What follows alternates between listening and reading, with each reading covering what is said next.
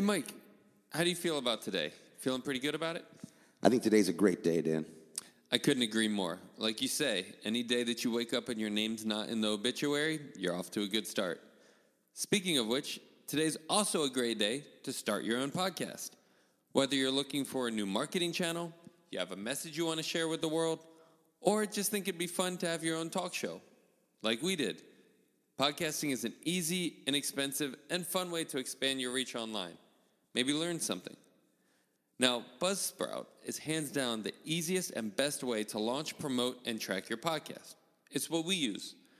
Your show can be online and listed at all of the major places podcasts can be found, like Apple Podcasts, Spotify, Google Podcasts, etc., within minutes of you finishing your recording. You know, podcasting isn't hard when you have the right partners.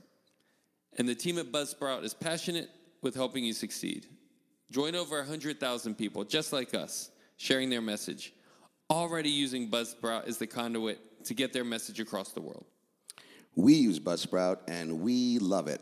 Buzzsprout will give you a great-looking podcast website, audio players that you can drop into other websites, detailed analytics to see how people are listening, tools to promote your episodes, and much, much more. So here's what you'll do if you want to start your podcast today.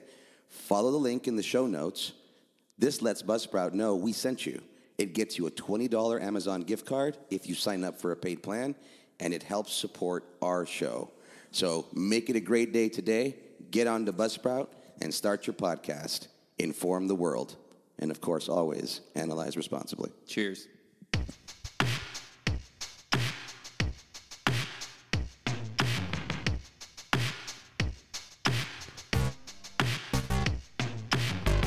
Welcome to ABA on Tap, where our goal is to find the best recipe to brew the smoothest, coldest, and best tasting ABA around.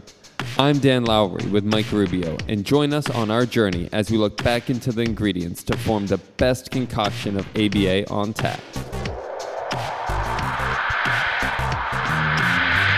In this podcast, we will talk about the history of the ABA brew, how much to consume to achieve the optimum buzz while not getting too drunk, and the recommended pairings to bring to the table. So without further ado, sit back, relax, and always analyze responsibly.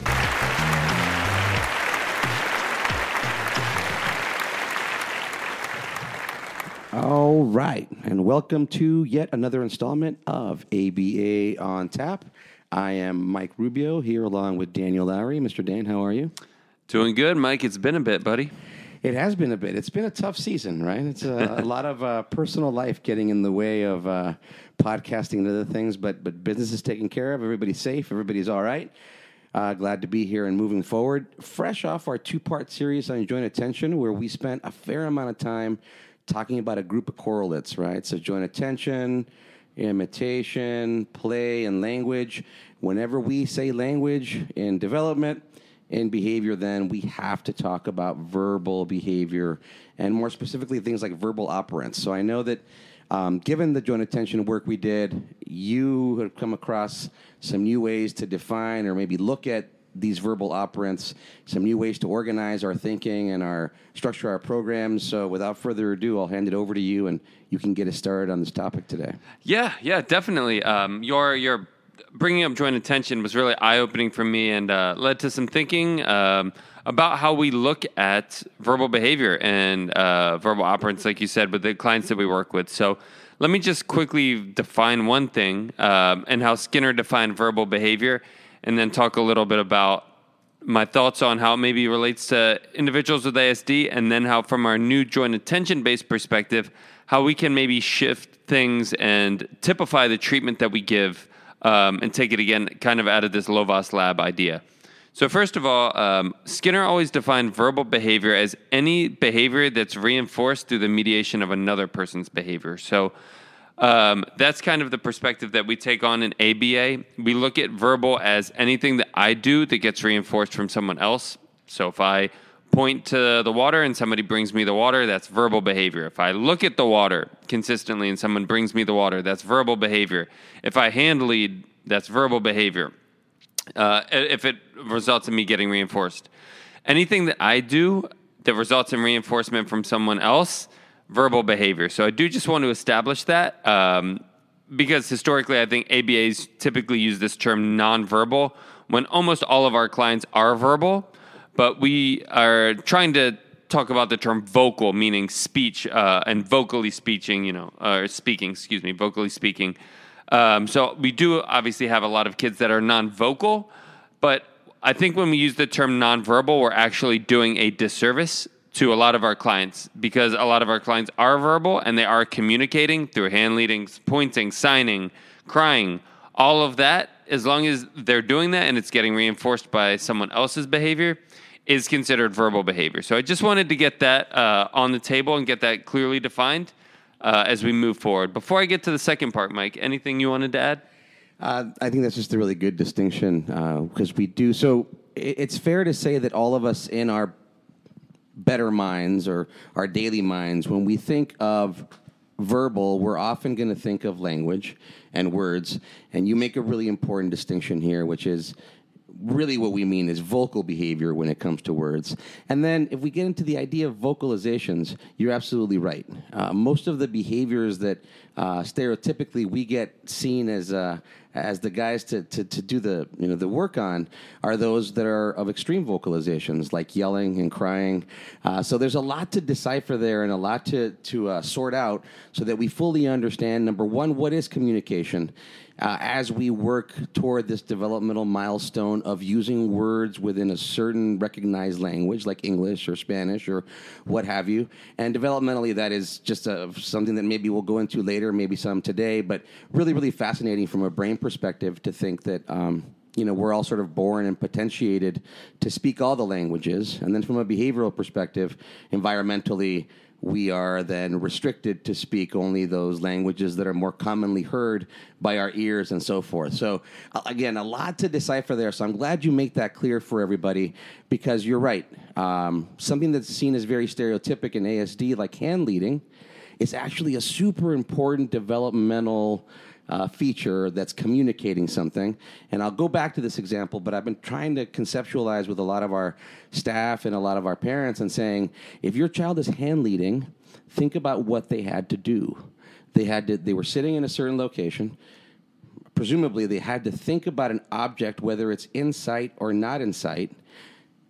Consider where they are relative to that object. Consider where their parent is relative to that object, knowing from prior reinforcement that if they take their parent to that location and do some sort of pointing or gaze shift, then now they might be manding for that object or maybe tacting or just sharing that experience. But I know you're going to get into that. So, again, I think that sometimes we take that for granted as to how cognitively rich some form of communication like hand leading is. If we're not careful, we might just boil it down to some sort of early on ASD trait and then miss the point as to how important a feature of communication something as simple as hand leading can be. So I'm really glad you start out with that. Yes, and also hand leading has to have some level of theory of mind as well, meaning that I want to show you where it is, meaning that you probably don't already know where it is and you don't know why I'm upset, which is really interesting, and we can talk about it in a future podcast, that when I was in college, I know the kind of prevailing thought with theory of mind is it comes around 4-ish years old for a lot of neurotypicals, but there's a lot of research saying it comes like in the 2s, but just individuals don't have the communication breadth to be able to articulate that they actually do have theory of mind. And then circling back on one other thing you said before we move forward, excessive communication. I like that term. I think we should hold on to that and talk about that in the future. Or excessive vocalization, I think is the word that's used, excessive vocalization for screaming and yelling. Because that's actually a really good point. If you think about it, like that's a vocalization. They're screaming. They're using the vocal cords to communicate a message. So that's really interesting, and I want to hold that term excessive vocalization because what we're trying to do is differentiate certain vocalizations to get reinforced to communicate certain items. And that's, we use differential reinforcement for the functional communication training, but a lot of kids are vocalizing. It's almost like if we went to China, right, and we spoke with somebody who only speaks Chinese, I can say the word ball like as many times as I want, but it sounds like nonsense probably to them, right? And I can communicate it by using hand gestures or pointing or stuff like that. But if I take all of that away and it's just vocalization, it means nothing, right? It's kind of like a scream. Yeah, no. Again, there's so much to sort out there, and you make me think of this right away, and I'll pass it back to you. But we spend a lot of time then thinking about tone of vocalization, and I think we'll probably hit upon some points here where we're going to have to consider level of arousal and how that's related to your excitability, and then how that translates into your tone. Knowing that as professionals, we're so concerned with the idea of appropriate behavior, to use that specific phrase, that we might sometimes be asking for a child to repeat something based on tone. And we may consider just honoring the communication first and shaping the rest later. Again, I'm sort of getting ahead of ourselves there, but there's a lot to unpack in this topic. So I'll pass it back to you, and let's consider some of these verbal operants a little bit further. Yes. So historically, ABA has always taught verbal operants, and I guess I'll define verbal operants as ways that an individual engages in behavior that receives reinforcement from another person. So again, pointing, hand leading, could even be eye gaze, using a vocal word. Those are all verbal operants, which we'll talk about later. But the way that ABA has traditionally taught that is through what's called a functional perspective. And typically, anything in ABA has to be functional, meaning that it has to have a payoff. There has to be reinforcement. So for behavior to reoccur, there has to be reinforcement. And if something is reinforcing, behavior will reoccur. So without getting stuck in ABA terminology, there has to be a payoff. Behaviors take energy. If they don't have a payoff, we're not going to do the energy. We're not going to put forth the energy if there's not a payoff. So kind of the prevailing wisdom of ABA throughout at least my history and my research and my studies with textbooks, both in person and through the literature, is with individuals with ASD, the verbal operants are taught through manding, and manding being requesting. So I say ball and I receive a ball.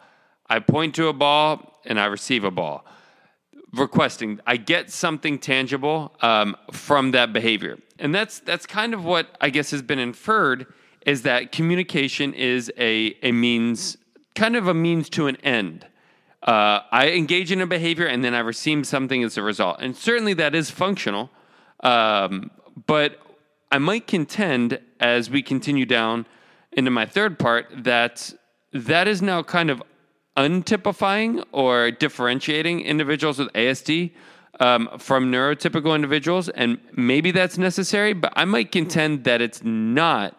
And that actually individuals with ASD might have more payoffs than we want to give them credit for. And it's not just the milk or the ball or something like that. If we can establish joint attention, then we can just have a diverse repertoire of payoffs.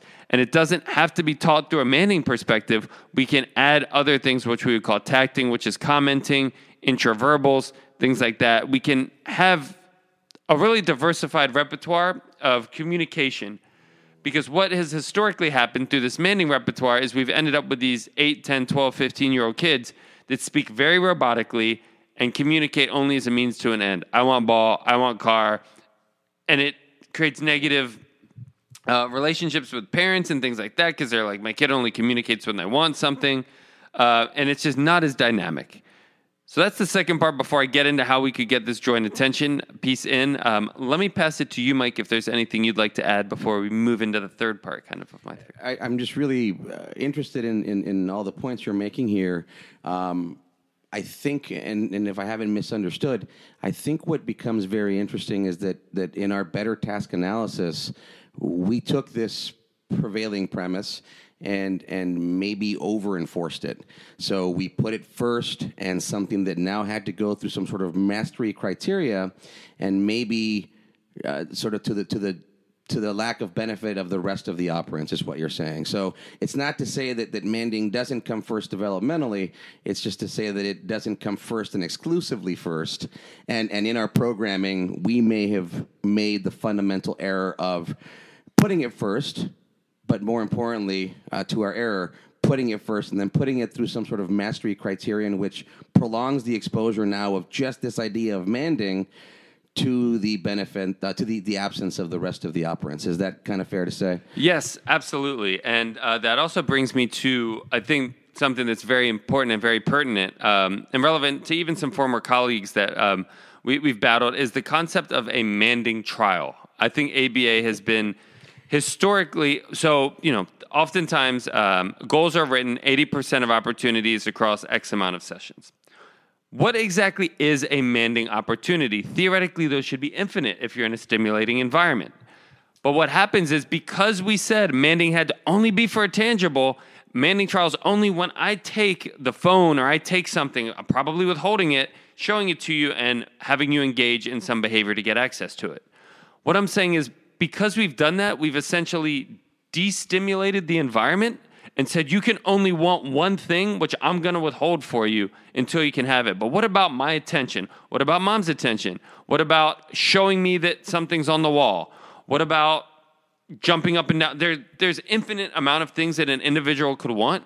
And by creating a specific trial for a specific stimulus for a specific man, we've gone away from the living room and back to the lab of we need, like you've said, one specific SD for one response for one SR.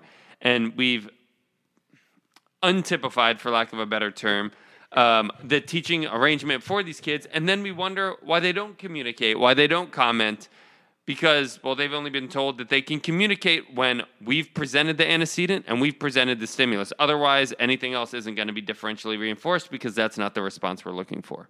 Yeah, that's very, very well put. I think there's going to be a lot to explore here because, again, it's not that we're starting with an erroneous idea.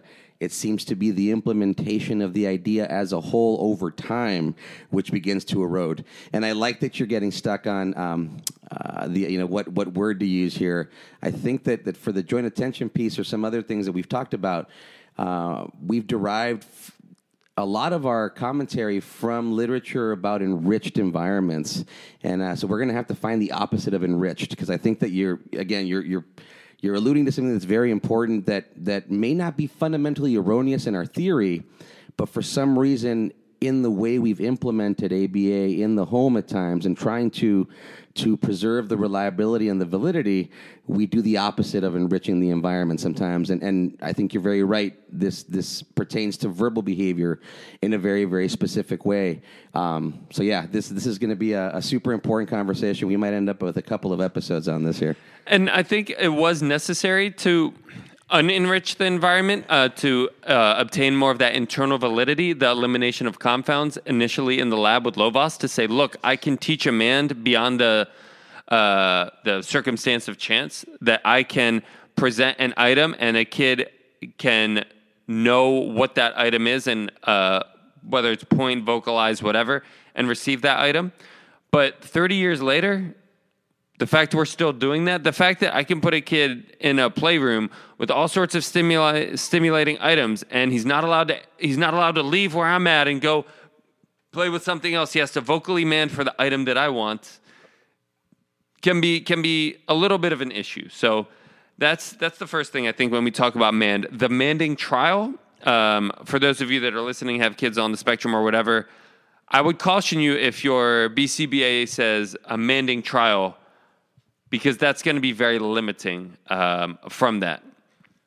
Moving forward to additional operants and this joint attention piece. So from ABA, we have to make behavior pay off, and we have to make it functional. So again, just recapping, historically in ABA, it had to be functional from manding or requesting receiving something. I would contend that if we start with joint attention in the beginning and we honor that child's attention, or that child's interest and things that they want, not requiring any behaviors, but they're rolling cars, we're rolling cars. We're establishing ourselves as a reinforcer. By definition of that, then we become the payoff. And then maybe they would want to show us things because we're not withholding them, we're not requiring them, but now they're going to start tacting. So I would contend that it could be that individuals on the spectrum are more primed or more apt to mand. That could be the case. Or it could be the way that we've set up environments and situations that we've only reinforced the mand and we've never made ourselves the reinforcer. In fact, we've sometimes been the punisher because we come in and we withhold a bunch of items So why would they want to point to anything in the environment when if they point to it, we're probably going to take it from them? So the more that we can make ourselves a reinforcer, the more that tacting or commenting comes into play. And now we've got a much more neurotypical, for lack of a better term, interaction and situation and learning environment. Wow, that is a super, super rich discussion there. I'm trying to think of where to go next with it. So in essence, again, one of the very typical behaviors that we might be called in to deal with, or that might alert a parent, a professional that something is wrong, is going to be something like prolonged crying, right? Sure. Extensive crying. Which is manding. It exactly. That you know where I'm going Sorry. here. No, you know exactly where I'm going here. So a lot of times it would be our better habit currently to go ahead and withhold and sort of put the crying under extinction under fear of reinforcing it by providing whatever object or whatever tangible. What you're kind of saying is we might want to consider delivering that object a little earlier into the prolonged crying as opposed to waiting longer, such that we're truncating that communication to a more brief emission of it. We're kind of doing the opposite right now. We're promoting the extension of that communication because we're not honoring it as communication. We're seeing it as a maladaptive behavior. And I use that word very specifically because at some point, I think we're going to talk about how maladaptive behavior, that maladaptive part, we probably need to reconsider that too. So am I getting that right? Absolutely. Yep, 100%. I think, so I thought of an analogy. Hopefully this works and doesn't sound ridiculous. But it's almost like we've set ourselves up to be like people behind the counter of like a fast food restaurant or something, and we'll take an order and then we'll provide a reinforcement. But if you think about our interactions with individuals behind the fast food restaurant counter, like it's pretty much just that's where it ends. We don't go up and be like, hey, do you see the airplane out? Or do you know what happened to my daughter in high school? Or do you know what's your favorite show or something like that? It's pretty much just, hey, I'll take a number 3, thank you. Versus your friend is going to have a much more in-depth, interaction and communication because you've established that joint attention. You've established yourself or your friend as the motivating operation. So it's much less of going and placing an order, which essentially communication has been with our kids, has been placing a bunch of orders and we're providing them with reinforcement. To we're now becoming your friend and we care that you want to show us the color red or that you point to the airplane. And we're going to continue that because we've established ourselves as somebody that you want to come and interact with. So I think it's kind of that taking ourselves away from, like you say, the short order cook or the person behind the line and making ourselves just more of a reinforcer and a friend and somebody that they want to come share an experience with. Because right now, oftentimes, we're not somebody that, we try our best and I think our therapists do a wonderful job. Oftentimes we're not somebody that individuals on the spectrum want to share an experience with. And also, that's what, people like Chloe Everett have shared as well, that they feel like their therapists have been people that come and withheld and bossed them around and made them do a bunch of things versus if we establish a joint attention, now the experiences and the interaction becomes motivating and reinforcing. So to bring this back into the joint attention realm a little bit, just knowing that we're fresh off that 2-part episode, what we're saying here with regard to some of the things we talked about along with joint attention, the idea of linguistic mapping and contingent imitation. So from a verbal behavior perspective, if you engage in contingent imitation as an RBT and that child then does that action again, that, in fact, is what we're looking for here. Absolutely. With regard to verbal behavior. And the fact that the child is now imitating you, imitating them, that's the sign of reinforcement. And, in fact, that would be a beautiful little capsule of intrinsically based reinforcement, which is something we've been after forever with regard to our failing generality in many ways. So let me just continue that idea. So if we don't give them a cookie or an iPad or something after that imitation, like you said, there has to be something internally or reinforcing between that relationship between us. Yeah. That's the only reason they would do it. So I'll pass that back to you. But again, talking about the diversity of reinforcement. Yeah. Well, and you bring up, a really good point there, which it would be our tendency right now to say, say in that contingent to reciprocal imitation paradigm, I imitated you, you noticed me, now I present an SD, you imitate me, it would be our first tendency to provide some sort of tangible reinforcer after that trial. Yep. So we're already kind of, again, this is not that we're incorrect in our theory, but the application of it seems to be, for lack of better phrasing, have become very ASD specific. And not that that's a problem in and of itself, but the more ASD specific it becomes, the more we're actually applying things in contrast to something now deemed neurotypical. And I don't want to get myself in trouble there. There's a diversity amongst all of us from a neural perspective. We're talking about certain behaviors or those behaviors under the dome, right, of that curve. And then specifically now looking at people on the left-hand side of that tail who aren't accessing their environment in the way the general population is. And not that everybody needs to be the same, but again, the more we become ASD specific with our products and procedures, the more we are kind of differentiating a certain population from the greater population. So there's a little bit of confusion there as to what's deemed special, exceptional, what is inclusive. It gets a little muddy if you think of it that way. Yeah, absolutely. It's kind of like you come home and you give your wife a hug and she smiles. Well, that smile is reinforcing for you. She doesn't have to give you, something else like right. cookie or an iPad. That smile, or I know you were part of a band, and obviously one of the reasons bands perform is because they get paid, but a lot of bands perform for free. And why? Because that interaction they get with the audience, the smiles, that energy, things like that becomes reinforcing. And even without getting paid a tangible reinforcement, they would continue to perform because that's now motivating. And that's what we're trying to establish through joint attention. How do I make my smile? How do I make my kid, or not my kid, the client that I'm working with, my smile motivating to that kid without, the tangible reinforcers and things like that. And if I would contend that through the joint attention that you've talked about, if I can spend more time making my smile motivating to that client, they will communicate a lot more. They'll do chores. They'll follow instructions. They'll do all of the specific task analyze skills that we want later.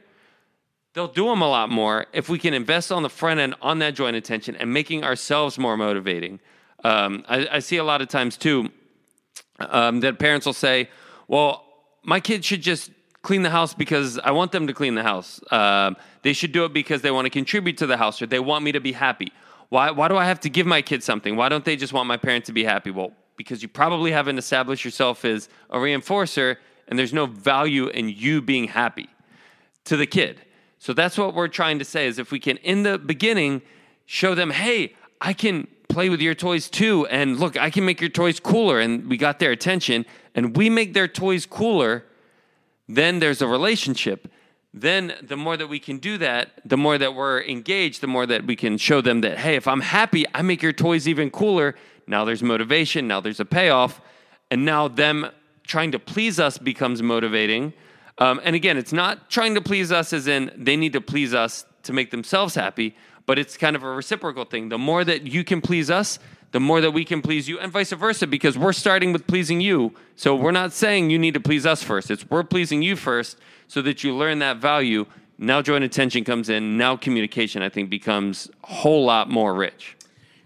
You're hitting upon something that I may have mentioned in the joint attention episodes, but one of the main reasons I was so intrigued by contingent imitation and linguistic mapping is that it forced us to come in and pay attention to what the child was doing and not necessarily come in thinking that we already had every single program templated and ready based on developmental milestones. And again, yes, I'm being a little bit critical of that latter explanation, but with good reason in the sense that we didn't necessarily, we almost overgeneralized and said these are the developmental milestones, again, really trying to fit in this neurotypical realm.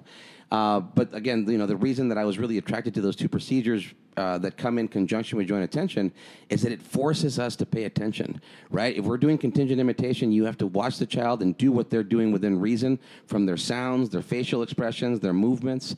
If you're doing linguistic mapping, you have to pay attention to what they're doing.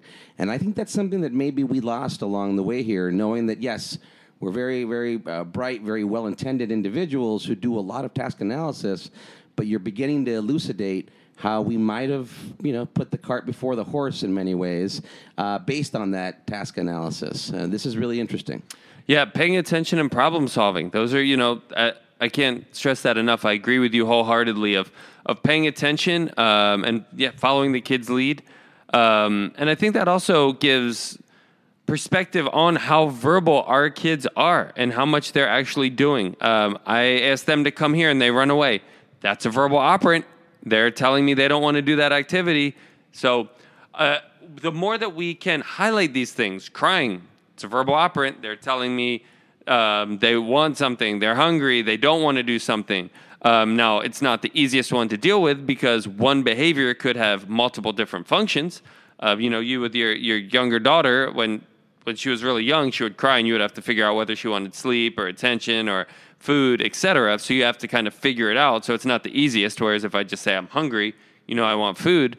But the more we can highlight these behaviors, the more I think empowering parents will feel that their kids are actually engaging in interactive behaviors. They're engaging in manding. They're engaging in these verbal operants. So when we say your kid's nonverbal, a lot of times parents are like, oh, that my child's kind of in their own world and they're not communicating. But if they're doing these things, they are communicating. They are verbal. They are manding.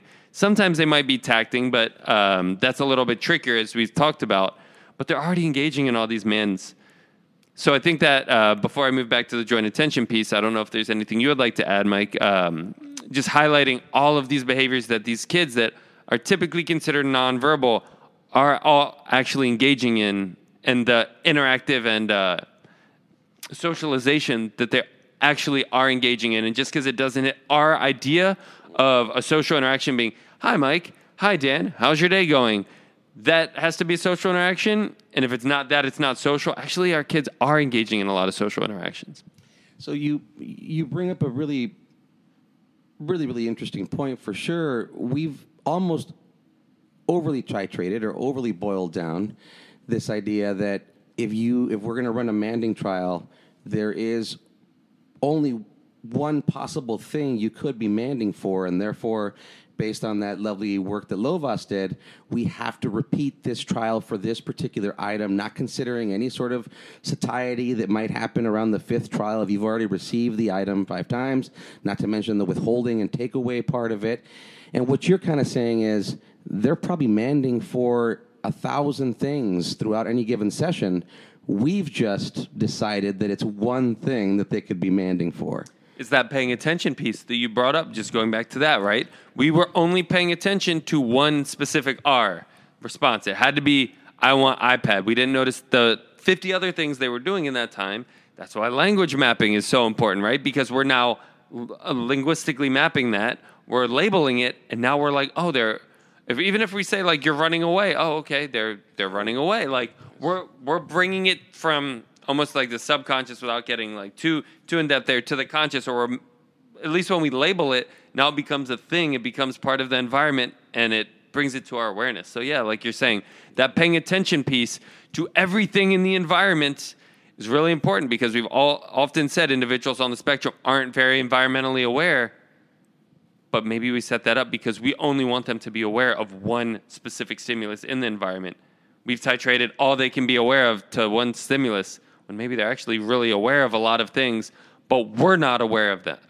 I like the way you put that. So you're trying to set up your session, and you sit down somewhere, in front of a table with an extra chair for the child, and you say, come here, sit down. And the child runs away. One traditional option is we're going to go physically prompt and wrestle the child. I'm using that word very specifically. Wrestle the child into the chair. Or I like your example, which is, oh, you don't want to come here. You want me to go over there maybe. So now I'm going to go over there, and if you come back this way, now I've got you in the situation I wanted you in, knowing that whether or not you sit isn't really the important part. It's how we begin the interaction. Now, at some point, if we do that iteration, 100 times, then come here, sit down might make sense, knowing that you've achieved that at some point and you can actually label it or map it and say, hey, we're sitting on the chairs. And then now I can provide an activity or some sort of reciprocal interaction, which becomes the reinforcement. I think you're absolutely right. We've erroneously identified a lot of tangibles, and not that the tangibles don't have a reinforcement value, but again, we've maybe erroneously identified those first as the main aspect of reinforcement, where it's inevitably the interaction. So even some of the more difficult behaviors that we deemed as attention function, instead of giving that attention in some way, shape, or form to quell the behavior and then restart and get other things going. We've done things like blanket ignoring or just sort of this, misinterpretation of extinction where we're not paying attention at all to the communication because it sounds like that undesired sound that is associated with the diagnostic trait somehow, knowing that the child isn't using a lot of words, for example, but they're crying for extended periods of time.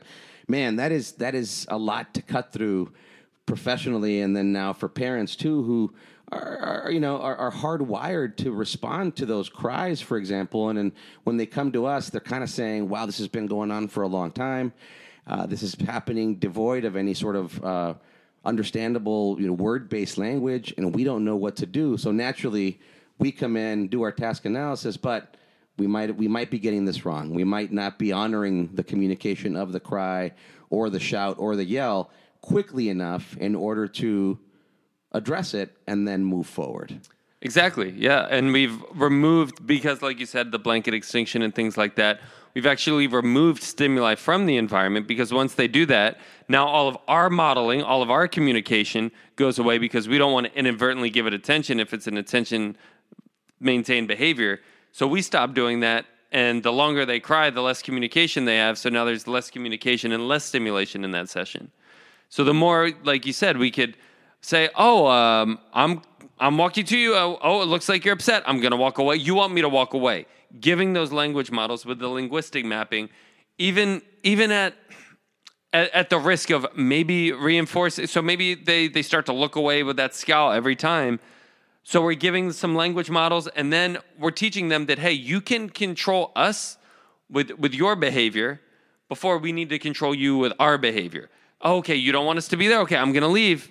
You want me to leave? So that word leave just keeps coming in there. We give them the power in the beginning. And even if it's with crying. Oh, you don't want to do the homework. Okay, well, I'm going to remove the homework. Now, devil's advocate would say they're always going to cry when the homework is presented, because that behavior is reinforced. And I'm not saying that throughout 15 years of working with a client, you're going to reinforce that. But at least in the beginning, the more we can show that we can do for the child, the more they're going to want us to be there, because we've shown that we can meet their needs. We introduce the joint attention piece. Now we become motivating. Now they want to interact with us. Now they want to tact with us. Now they want to follow our directions. Now we don't have, parents saying, my kid's 15 and he only does his chores to get Xbox time, or he only brushes his teeth to get Xbox time. Why? Because when they were 3, we set up this contingency of, you have to do for me, and then you get a tangible. There was never any value of that making me happy. And why? Because I never made making me happy valuable. It was never, hey, thank you for doing your homework. I'm so happy. Here's the iPad. It was, hey, you did your homework. Here's the iPad. Or, hey, you used your words of asking for the iPad. Here's the iPad. So we lost that whole interactive piece and that whole joint attention piece, which, again, I just want to highlight because I think it's so important that you're bringing that back up. And if we can spend the first X amount of sessions, and it might be longer than we want, but I would contend that it will pay off much longer in the long run. The less demands we have, the more we focus on that joint attention, the more the child wants to show us things, and the more that we show interest in what they want to show us, the more that they will communicate in the end, and the more that you'll have that interaction, which might actually be undesirable, but it might be like ironically undesirable of the parents that later come to us and say, now my kid won't stop talking all the time. I go on a car ride and it's car, tree, ball, airplane. It's like, yeah, well, you were saying they didn't talk enough in the beginning. And the more that we can have that joint attention, the more you might have that car ride where they're just labeling everything because they want you to know about it. So, man, let me see if I can if I can explain this. I've got a really good thought based on what you were describing. So what we're talking here about, in some ways, is communication, verbal, vocal behavior as a locus of control, right? So you've got a child who's got some delays in their communication. So crying is a pretty accessible way to communicate, better yet, negate and say, no, I don't want something.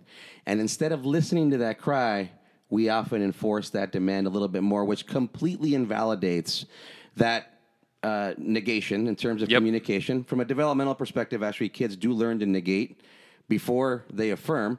Negation and affirmation are both, yes, I do want something, no, I don't want something, which are mands, to go back to that.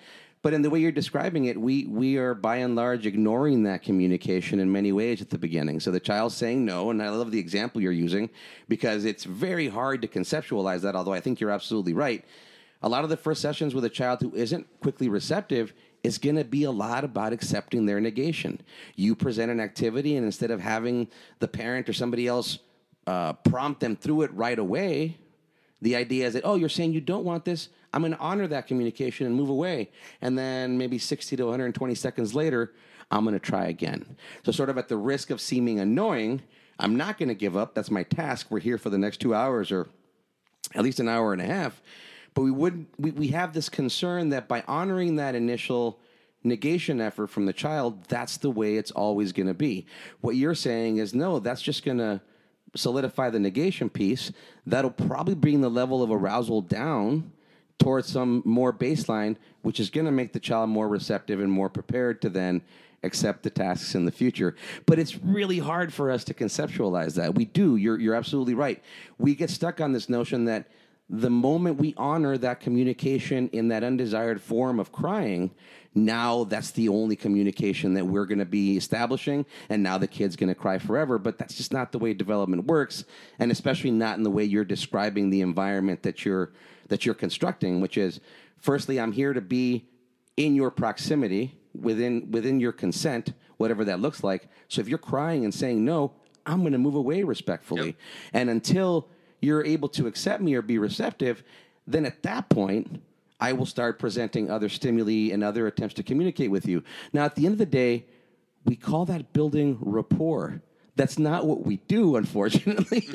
But I think if you look up that word, that is what that is. And it's rapport now with a young child who is, largely delayed, or commonly delayed in their language based on our experience, and therefore accessing that cry, which has now become a inherent trait of the diagnostic. So we're trying to reduce that, knowing that reducing it might mean honoring it at first. That's a little bit counterintuitive, but yep. I agree with you 100%. Whew, that was a lot of rich stuff there. The building rapport is interesting. It even goes to like the occupational therapy stuff that we talked about, how we're the behavioral experts. We're not even the experts on building rapport, and it's funny because I do trainings on that. And I do reasonably well, but there's still people that could teach us on building rapport, and we could work with those individuals to learn how to build rapport so that once that rapport is adequately built, we can add the behavioral strategies in, just like occupational therapy or whatever. But yeah, that building rapport, again, we all say we do it, and I think, at least with our company, we do as good of a job as possible, but we could still always do a little bit better with that. And the other thing that you were saying about not honoring the crying, I think that goes back to kind of what Chloe was saying of that whole masking element of, if we come in and the first thing we tell you is we're not going to honor your only way of communication, and if you tell us no, we're not going to honor that no, that's kind of masking. That's like, okay, your voice is no longer going to be heard unless it's the way we want to hear your voice. And that is, we'll talk about it later as we revisit some of the critiques of ABA. And I think that's something that we're very cognizant of at our company. But that is a dangerous precedent to say. For me to come in my first interaction to be like, unless you tell me this in the exact way that I want you to tell me, I'm not going to honor it. That's a very dangerous, that goes back to building rapport. It's a very dangerous way an authoritarian way of building rapport. So I do think we need to be conscious of that, as you mentioned. Again, this only gets more interesting for us because then we go back to, and we've alluded to this a few times on the podcast, there's a notion of what ABA is supposed to look like. And a lot of the things we're talking about here, most of the things you're talking about today would change the face of about what 98% of the ABA out there looks like in terms of this idea of instructional control. And you use the word authoritarian. I think that our definition of instructional control in ABA, by and large, thus far, has been very authoritarian. Yes. And it's because we want to come in, and rightfully so, it's logical. We want to come in and we want to take control of the situation. And now suddenly the child is just doing everything we're asking them to do, knowing that, yeah, maybe there might be some masking going on. There's some blind compliance going on here. And while that might make a parent of an otherwise, misbehaving child feel good, developmentally speaking, you're saying that's not the most enriched thing we can offer. Yes, I agree. I agree wholeheartedly. And I guess the last thing I'll say on this concept kind of goes back to what you were saying about not honoring an individual's communication in the beginning, is that I see this, maybe an easier example will be with some of the older clients that we work with. They might not express emotion in a certain way. And because of that, the parents will assume that they don't feel certain emotions. So when the parents do something that may or may not excite the child won't be like, hey, awesome, thank you. The child will be like, okay, thanks, or something like that, maybe in a monotone voice. And the parents will assume the child doesn't feel a certain way. Based on that, the parent will stop doing those things because the parent isn't getting the level of reinforcement. And now we've got a breakdown. I think the same thing might happen with communication because we're only looking for a certain command and ignoring all the other forms of verbal communication, that the parent thinks the child doesn't communicate and sends the parent down a whole different psychological pathway of what their kid is and is not capable of doing, and also what they're going to do to get reinforced. Because they don't think that the child's communicating back when the child actually is. So it goes back to that reciprocal interaction, right? They're going to eventually stop doing it because it doesn't have a payoff for the parent. Versus if we can say that, hey, look, your child hand leading is actually communication, or your child crying, they're actually communicating with you. All of this, well then, I'm not saying that the parent wants the child to cry. I'm sure you've had many sleepless nights recently with the child crying.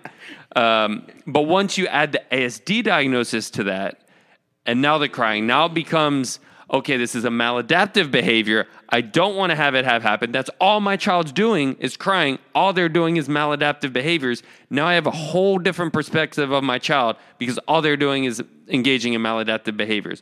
Versus they're verbally negating, let's try to reframe that. Let's honor it because that's all they're doing right now. Let's honor it and reshape that only after we've become valuable enough for them to want to reshape it for us, not that we've come in and demanded that they need to reshape it for us. So there's a lot of, and I'm going to use this word specifically, hopefully I'm not misusing it, but there's a lot of neurodivergence in what you're saying. We're also speaking about sort of early childhood approaches here, or kind of alluding to those from the joint attention perspective. And I think that's important to bring together. I hope I can explain this well. But what we're saying is that divergence from a neural perspective starts very, very early on in ensuring that we're not restricting any mode of communication, but we have to posit those modes of communication from a social interpretation. Man, I think this is probably one of the more philosophically rich episodes we've tried. I know that I'm sitting here thinking about a ton of things that we're probably going to have to explore again in the future. One thing that you've talked about we're getting close to the end of our time here, but one thing you've talked about in the past that I found very interesting is the listeners or the respondents' actions in when you're manding or tacting, right? So if a child points at an object and you assume it's a man, so you grab that object and you give it to them, but then the child rejects it, that was actually attacked. Exactly. Okay, so there's a lot to be learned from that. I don't know if you want to take a few minutes and sort of explore that. I think that's really fascinating. Yeah, because ABA is always externally, environmentally related, so I can't get inside of your head. And if you say ball, I will never know with 100% certainty if you were just trying to point to the ball for me or if you were trying to request the ball. So the way ABA's kind of gone about that is basically put it back on the listener and said how the listener responds over time basically validates or invalidates that being a request. So if I provide you the ball and you seem happy with it, and again, now that we're going back to that emotional thing, which I said, now what if you were happy but didn't show that you were happy? Now I might go down, I might think it was attacked when it was actually a mand. That's getting a little too philosophical. So keeping it a little bit more surface level, you seem happy, I'm going to assume that it's a mand. You say ball, and I give you the ball, and you seem unhappy, I'm going to assume it was attacked, or it could have been a mand that you wanted the ball to be farther away from you. Right? There's a few different ways, but it always comes back to that listener. How the listener reinforces the behavior will essentially maintain that behavior. And the way you're describing it, it might take a couple of guesses from the listener's part to get it right. Therein lies our repetitive trials, knowing that once we arrive at the correct answer, if you will, the one that the child seems to accept in this case, then now we can replicate that in the future. We can log that away in our brains as to, oh, that's what they meant last time, knowing that there still could be variation. But and if we think about the way we've traditionally come in, we've already predefined all of those contingencies from the beginning. So with this discussion, you're really turning things on their heads, knowing that now we run the risk of coming in and not seeing very authoritarian or very in control as we build this rapport.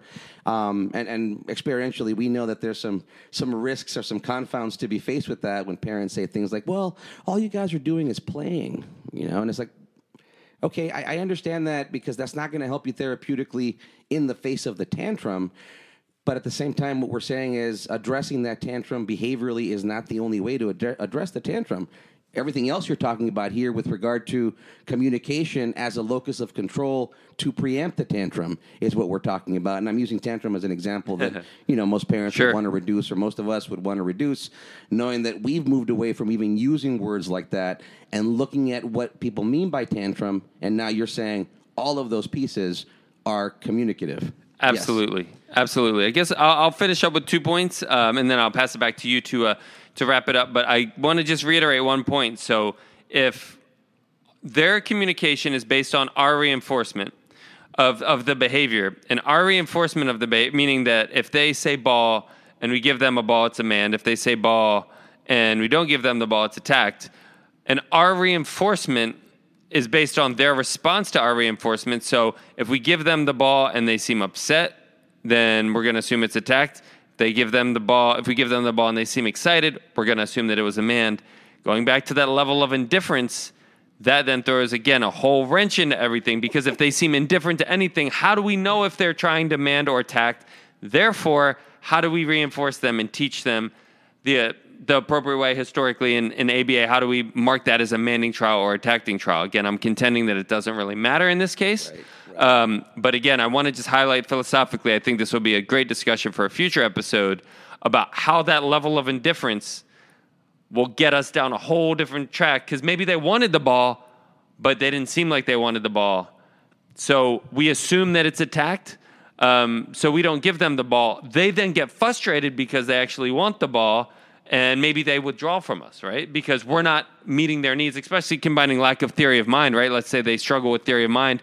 Well, mom should know I want the ball because I'm saying ball, but she's not giving me the ball. No, that's going to create a chasm in our relationship because they lack theory of mind potentially. So that gets down a whole different realm. But I do want to highlight that I think that that indifference and our presumption of individuals' responses by how their reactions manifest is much more impactful into our treatment than we think it is. So you made me think of something. I hope, again, I've said this a lot during this episode. I hope I can explain this cleanly. In your example of manding for a ball, we're going to make the easy assumption that the delivery of that ball, assuming that it is a mand, is the reinforcement. Yep. But the delivery of that ball actually makes that mand cease at that point in time. Might make it more likely in the future, where in fact, if you say to that child, no, you can't have the ball, their mand might be repeated, meaning that even a negation of their request is reinforcement. Exactly. So we often, and you made this point earlier, we were talking about this earlier, where we're always looking toward the extrinsic tangible reinforcement because it's the one we can define.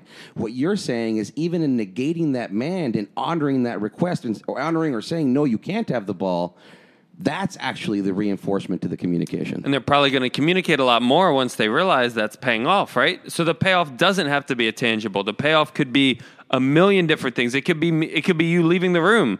That could be a payoff. It could be mom entering the room. It could be a sound. It could be a bunch of things.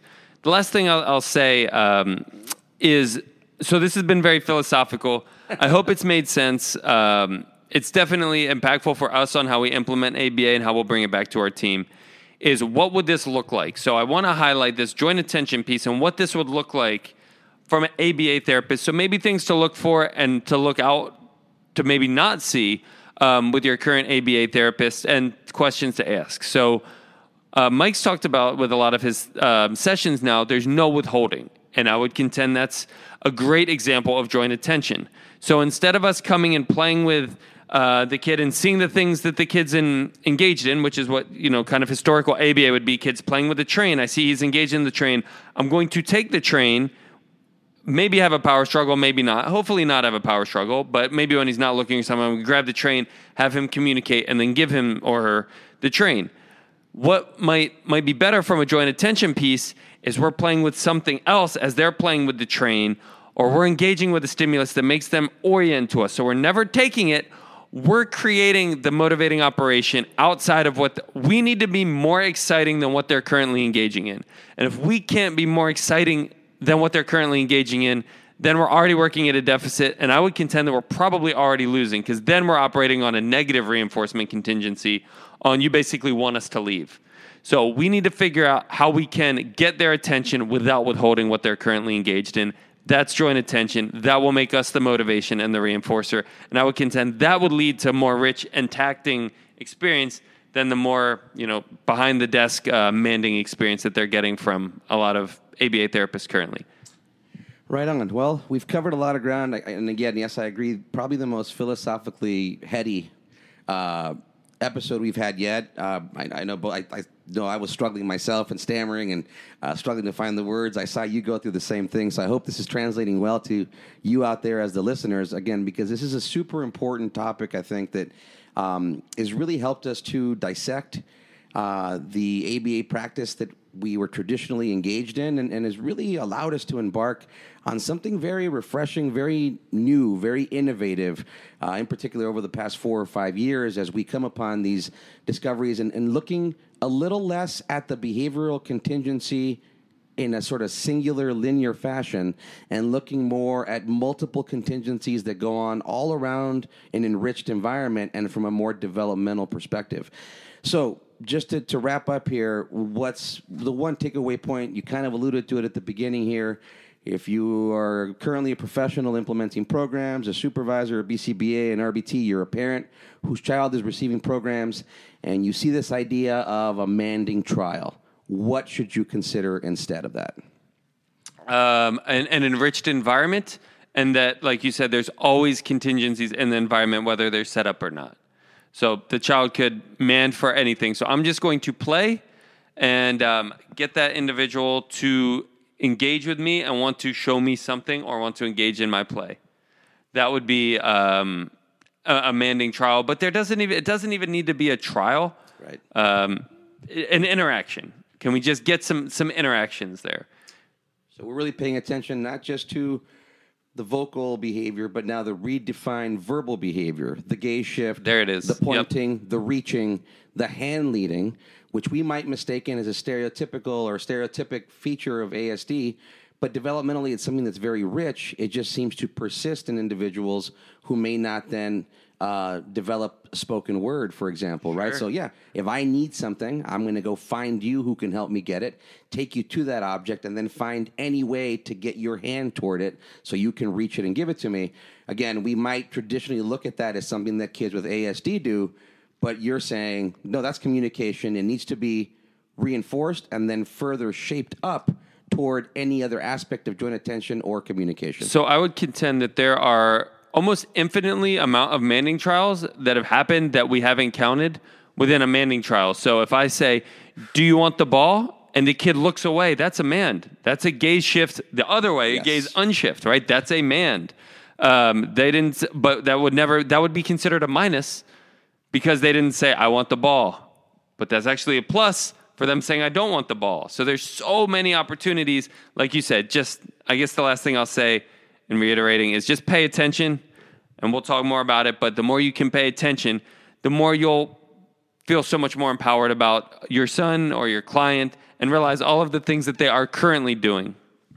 So just to wrap up, we're saying contingently imitate, linguistically map, jointly attend, and pay attention because there's many forms of verbal behavior that maybe we're missing based on our general definition thus far in this game. Absolutely. Always a pleasure, brother. And analyze responsibly. Cheers. Cheers. ABA on Tap is recorded live and unfiltered. We're done for today. You don't have to go home, but you can't stay here. See you next time.